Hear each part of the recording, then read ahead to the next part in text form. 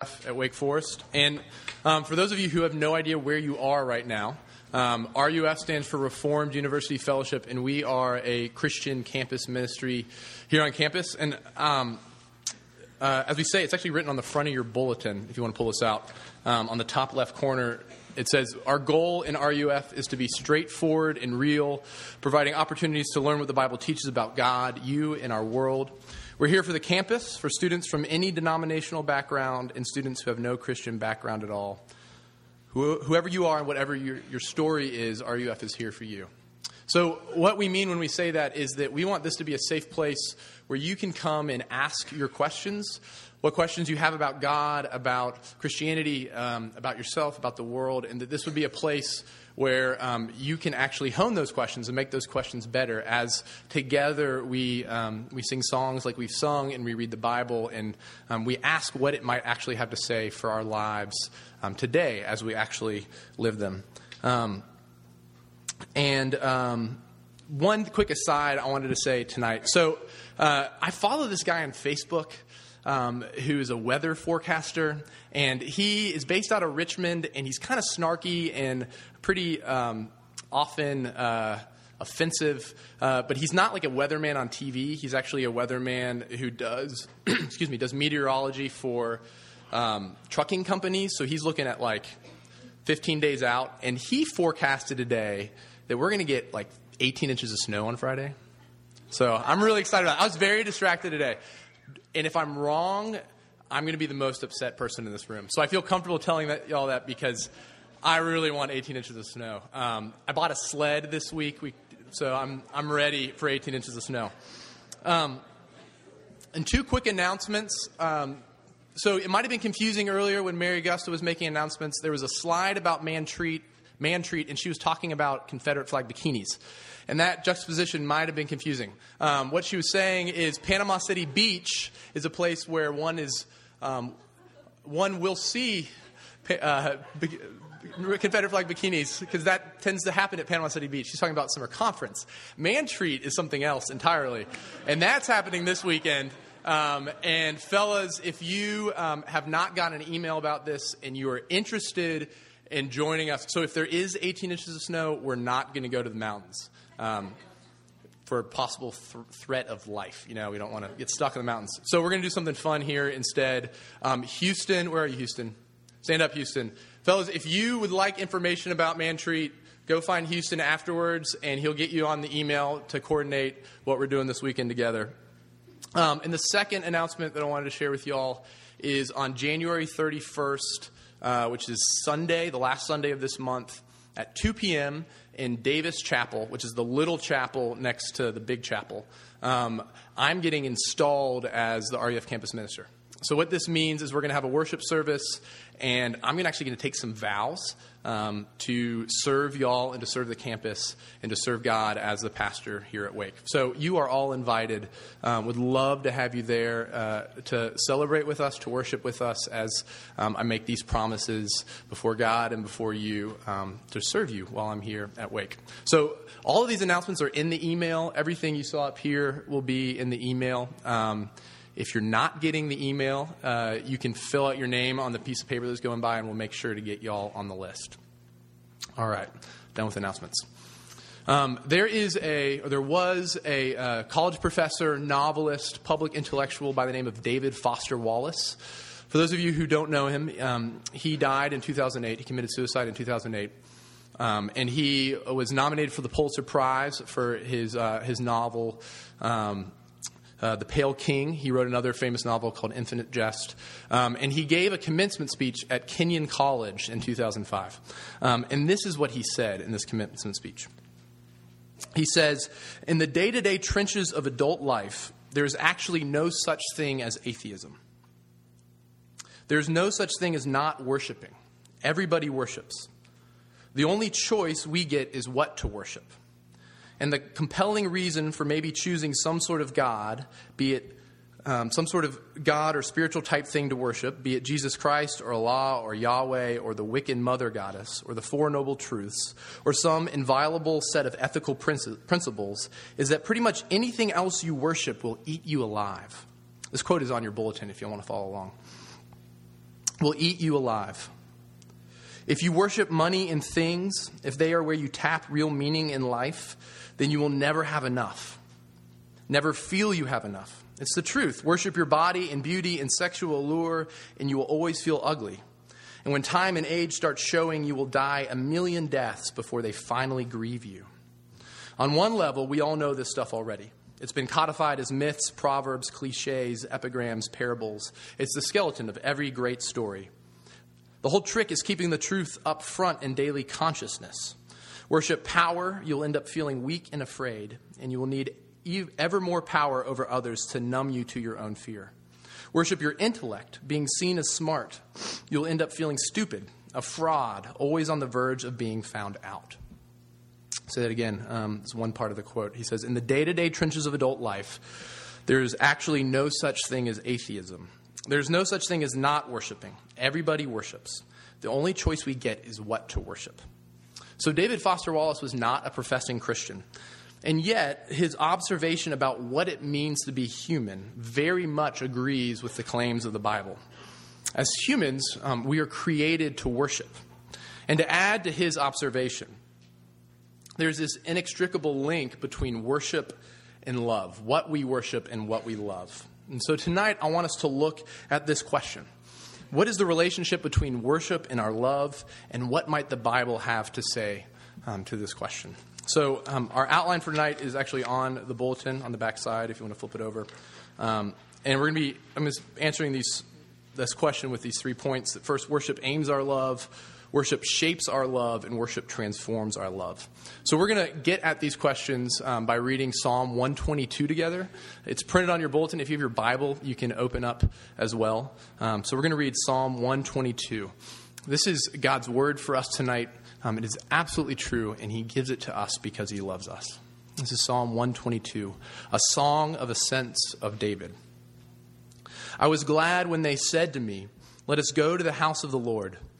Our feet have been standing within your gates, O Jerusalem. Jerusalem, built as a city that is bound firmly together, to which the tribes go up, the tribes of the Lord. As was decreed for Israel, to give thanks to the name of the Lord. The thrones for judgment were set, the thrones of the house of David. Pray for the peace of Jerusalem. May they be secure who love you. Peace be within your walls and security within your towers. For my brothers and companions' sake, I will say, peace be within you. For the sake of the house of the Lord our God, I will seek your good. This is the word of the Lord. Thanks be to God. Let's pray together. Father, we thank you for your word, and we thank you for the songs that we have sung, and we ask now that you would attend to your word by your Spirit, that we might see this connection between worship and our loves, and might see you, our great God, the center of our worship and the end of our love. We pray this in your name, Lord Jesus. Amen.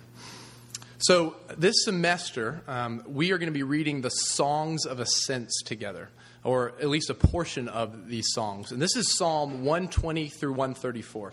So within the Psalms, there are 150 Psalms. There's this smaller collection, Psalms 120 through 134. And they're called the Songs of Ascents. And the title of the Psalms, if you looked in the Bible, they would all say that, a song of ascent, a song of ascent. And what this is these were songs that Israel sang together as they traveled from their homes all over Israel to Jerusalem for the major feasts. And there were 3 major feasts that happened each year. There was the Feast of Passover, the Feast of Pentecost, and the Feast of Booths.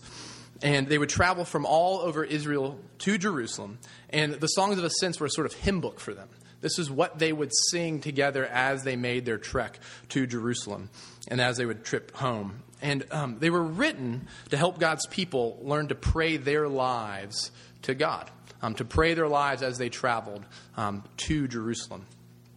And Psalm 122 specifically is about desiring the kingdom. That's what I've titled the sermon tonight. And that's a title that's borrowed from a recent book by a Christian philosopher named Jamie Smith.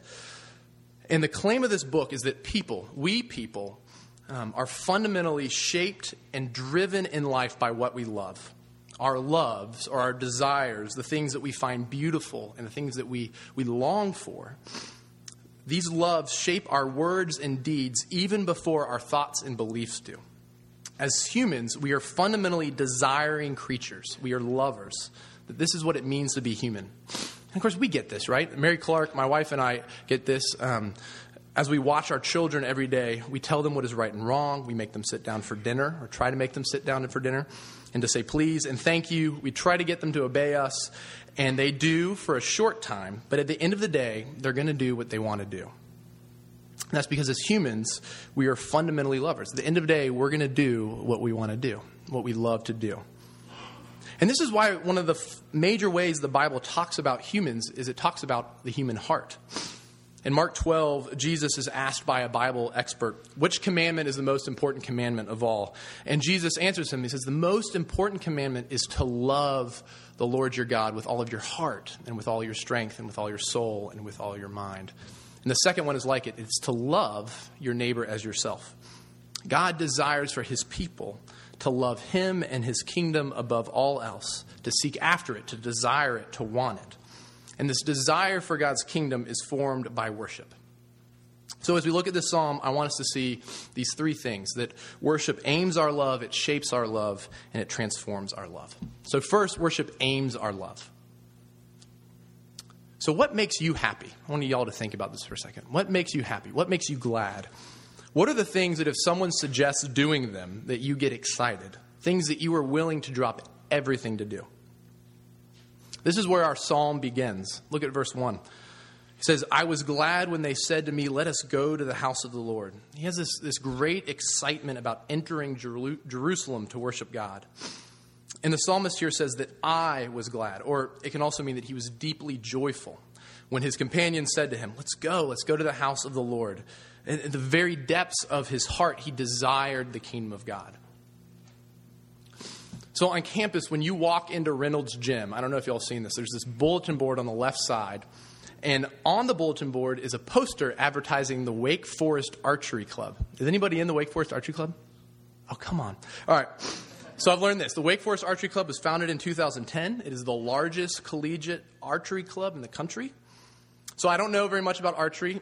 Everything I know, I've learned from Disney's Robin Hood and from Hunger Games. So not a lot. But what I know about archery is that you need a bow and you need an arrow and you need a target and you need lots of practice. The goal of archery, as you know, is to hit the bullseye of the target. And so you practice over and over again, I assume. I mean, I've never done this, except when I was a kid at camp, right? But I assume, you have to practice over and over again, aiming the bow and pulling it back and shooting the arrow, aiming at the target. You learn to account for the speed and direction of the wind, and then these practices become habits. And you develop these good habits of aiming your arrow at the target. So now I want you all to think of love as an arrow. Or if you're a physics major, you can think of love as a vector. It has both magnitude and direction. So love is an arrow. It's an arrow that you practice firing over and over again. And I want you to think of the target. Imagine you're an archer. Think of the target as the object of your love, the thing or the person that you love. Now, I want you to hold this image in your head. So you're an archer, your arrow is love, and the target is the object of your love. All right, hold that in your head. Now I want you to imagine that you've never heard this psalm read. That's going to be hard. And that you're somewhere else. Say you're in your dorm or you're in the library. How do you think you would finish the first sentence of this psalm? I was glad when they said to me, let us go. Would it be, I was glad when they said to me, let us go shopping? Or I was glad when they said to me, let's go to Deke? Maybe not. I was glad when they said to me, let's go out to eat. Or I was glad when they said to me, let's go to the beach. But some of you are more precise at aiming your loves than that, right? For some of you, if they said, let's go shopping, you'd ask, well, which store and who with?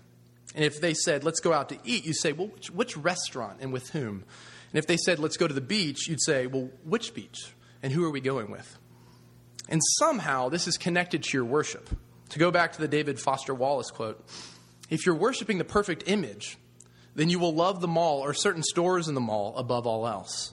If you're worshiping the experience of food, then you will love only the best restaurants with the best food. And if you're worshiping the life of comfort and ease, then you will love only the most exclusive beaches and the quality of life they represent. Right? Right? And this is me too.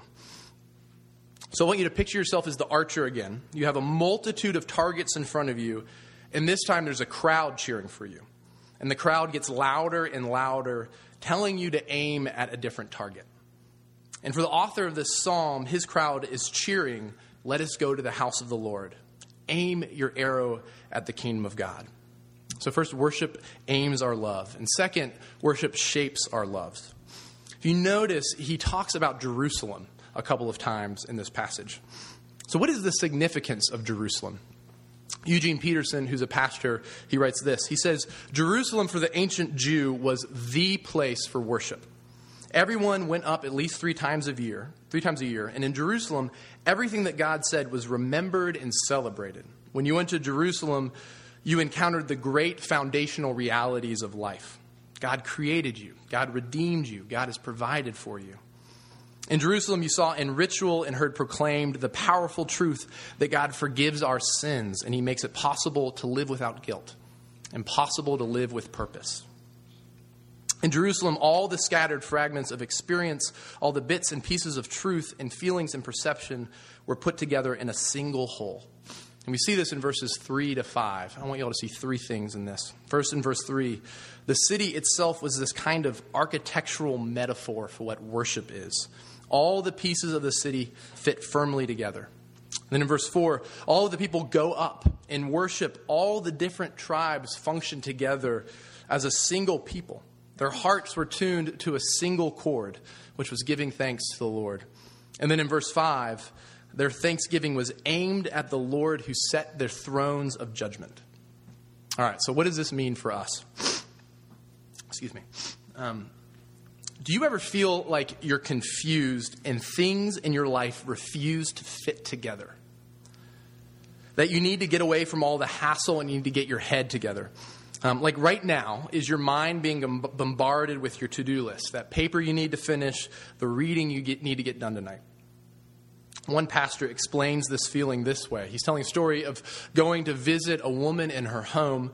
And when he arrives, he sees her sitting at a window, embroidering a piece of cloth on an oval hoop. And she says to the pastor, "Pastor, while waiting for you to come, I realized what's wrong with me. I don't have a frame. My feelings, my thoughts, my activities, everything is loose and sloppy. There's no border to my life. I never know where I am. I need a frame for my life like this one I have for my embroidery." So how do we get that framework? That sense of solid structure so that we know where we stand are therefore able to do our work easily and without anxiety. Well, Christians go to worship. We go to church. Week by week, we enter the place that is bound firmly together, the place where the tribes go up, the place where we give thanks to the Lord, a place that claims for itself that it is designed to order our lives. It's where we get a working definition of life. And RUF is not the church. RUF is an arm of the church. And yet, even the way we worship here together has the power to shape our loves. Right? And there's lots and lots of people and places in our lives that are after your love. Lots of places that claim to have the power to shape you and the power to hold you together. Think of the brands that you wear and the stories they tell you. I don't know if y'all have noticed this, but brands have gotten incredibly good at telling their story. Every brand now has a website and has a video on the website that tells the story of the brand, so that if you buy their product, they're giving you something more than just that piece of clothing or that watch or that pair of shoes.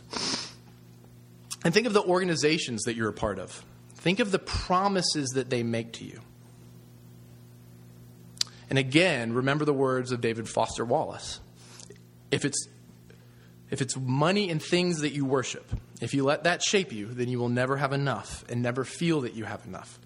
If you worship your body and beauty and sexual allure, if you let that shape you, you will always feel ugly. If you worship power, if you let that shape you, you will end up feeling weak and afraid. Worship your intellect, being seen as smart. If you let that shape you, you will end up feeling stupid, a fraud, always on the verge of being found out. Y'all, worship shapes our loves, whether we want it to or not. And there's this odd phrase in verse 5 that says, the thrones of judgment were set in the house of David. What it's saying is that God has shaped all of creation to find its structure in and through the one who sits on the throne of David. And the one who sits on the throne of David is Jesus Christ. And it's as we worship him, as we worship Jesus, that our loves will be shaped towards his kingdom. The reason that churches use liturgy, the reason they read scripture together, that they pray written prayers together, the reason they sing songs together, the reason they eat the Lord's Supper together, the reason that we do this each week at church is because of the power that it has to shape us into people who desire the kingdom of God. And so for you, if y'all aren't connected to a church here in Winston, we would love to help you get connected. We'll send something out in the email that has a link so we can help you get connected to a local church. If this is something that you want, if you want your love to be shaped in this way. And rather than being shaped into feeling like you've never had enough, or shaped into feeling ugly, or shaped into feeling weak or afraid, or shaped into feeling stupid, a fraud, always on the verge of being found out. Rather than being shaped into these things, worshiping Jesus, aiming our love at the kingdom of God, shapes our loves towards how they were designed to be. Knowing the love of God, and in response, loving God and loving our neighbors. So worship aims our love, worship shapes our love, and finally, worship transforms our love. Look at verses 6 through 8. The psalm ends with the author calling others to pray for Jerusalem. It started with him being invited to go to Jerusalem, and it ends with him inviting others to pray with him for Jerusalem, and to pray specifically for peace. If you look at verse 9, at the very end, it closes with this promise that he is going to seek the good of Jerusalem, to seek the kingdom of God for God's sake. So how does worship transform our loves? Well, as I said at the beginning, the songs of ascents were prayed by the ancient Jews, prayed by the Hebrews, as they made their trek from their homes to Jerusalem at least 3 times a year. Every year they did this. And as they went up to Jerusalem singing this song, they prayed that God would change their hearts to desire his kingdom, that he would do the work of transformation, of making his people into a people who loved him and loved their neighbors. So simply put, worship transforms our loves by aiming them at the kingdom of God. And the kingdom of God is a kingdom of peace. I want to end my talk tonight the same way that this psalm ends, focusing on peace. Peace is this, in Hebrew, it's the word shalom. Y'all have probably heard that word. And this is one of the richest words in the Bible. And it's hard to define because it is such a vast, rich, beautiful word. It holds in itself the full picture of everything being made right, the binding of every broken heart, the proclamation of freedom from all slavery, comfort for all who mourn. Y'all, this is shalom. This is peace. And this is what we all long for, right? Think of the things that you worship that aren't Jesus. Think of the places you go to form your loves, money or image or beauty or intellect or power. Why do you go there? It's because you're searching for peace, right? You're longing for that one thing that if you give yourself to it, you will experience true and lasting peace. And here's the thing. On your own, you cannot extricate yourself from the aiming, shaping, and transforming power of those things. This is how sin works in our hearts. The world grabs hold of our loves and it misaims it. It misshapes it. It deforms it and it enslaves it. And so we keep worshiping the same things that promise peace, but they end up eating us alive. And the problem that we face isn't a problem of money. It's not a problem of image or clothing or power or intellect. But the problem is with our hearts. But here is the good news of the gospel in Jesus Christ. That through faith in Jesus, God gives us new hearts so that we can love him and sing honestly along with this psalm. Because Jesus, rather than getting to go into the house of the Lord, he was taken outside of the gates and forced to carry his own cross, where he carried it up to a hill where he was hung. In Jerusalem, where the thrones of judgment were set, rather than judging Jesus rightly, they judged him condemned, an innocent man, and gave him the death of a criminal. And Jesus, the one who loved the peace of Jerusalem more than any other, the one who prayed for the peace of Jerusalem more than any other. Instead of peace, he was crushed by its violence. He did all of this. He was left outside. He was condemned as a criminal, and he was crushed by the violence of the cross. He did all of this on the cross because he loves you. So that through faith in him, you might have your hearts aimed with gladness at his kingdom. So that in him you might have your hearts shaped by his church, and so that in him you might know and participate in his peace. Let's pray. Lord Jesus, we thank you for this picture of worship and what it does to us, how it aims our loves. And we ask now that you would help us. Lord, you know our hearts, and you know how we are aimed at everything. Lord, would you aim our love? Would you shape our love? Would you transform our love, that we would be people who know your love for us, know it deeply, and that we would love you and love others in response. We pray this in Jesus' name. Amen.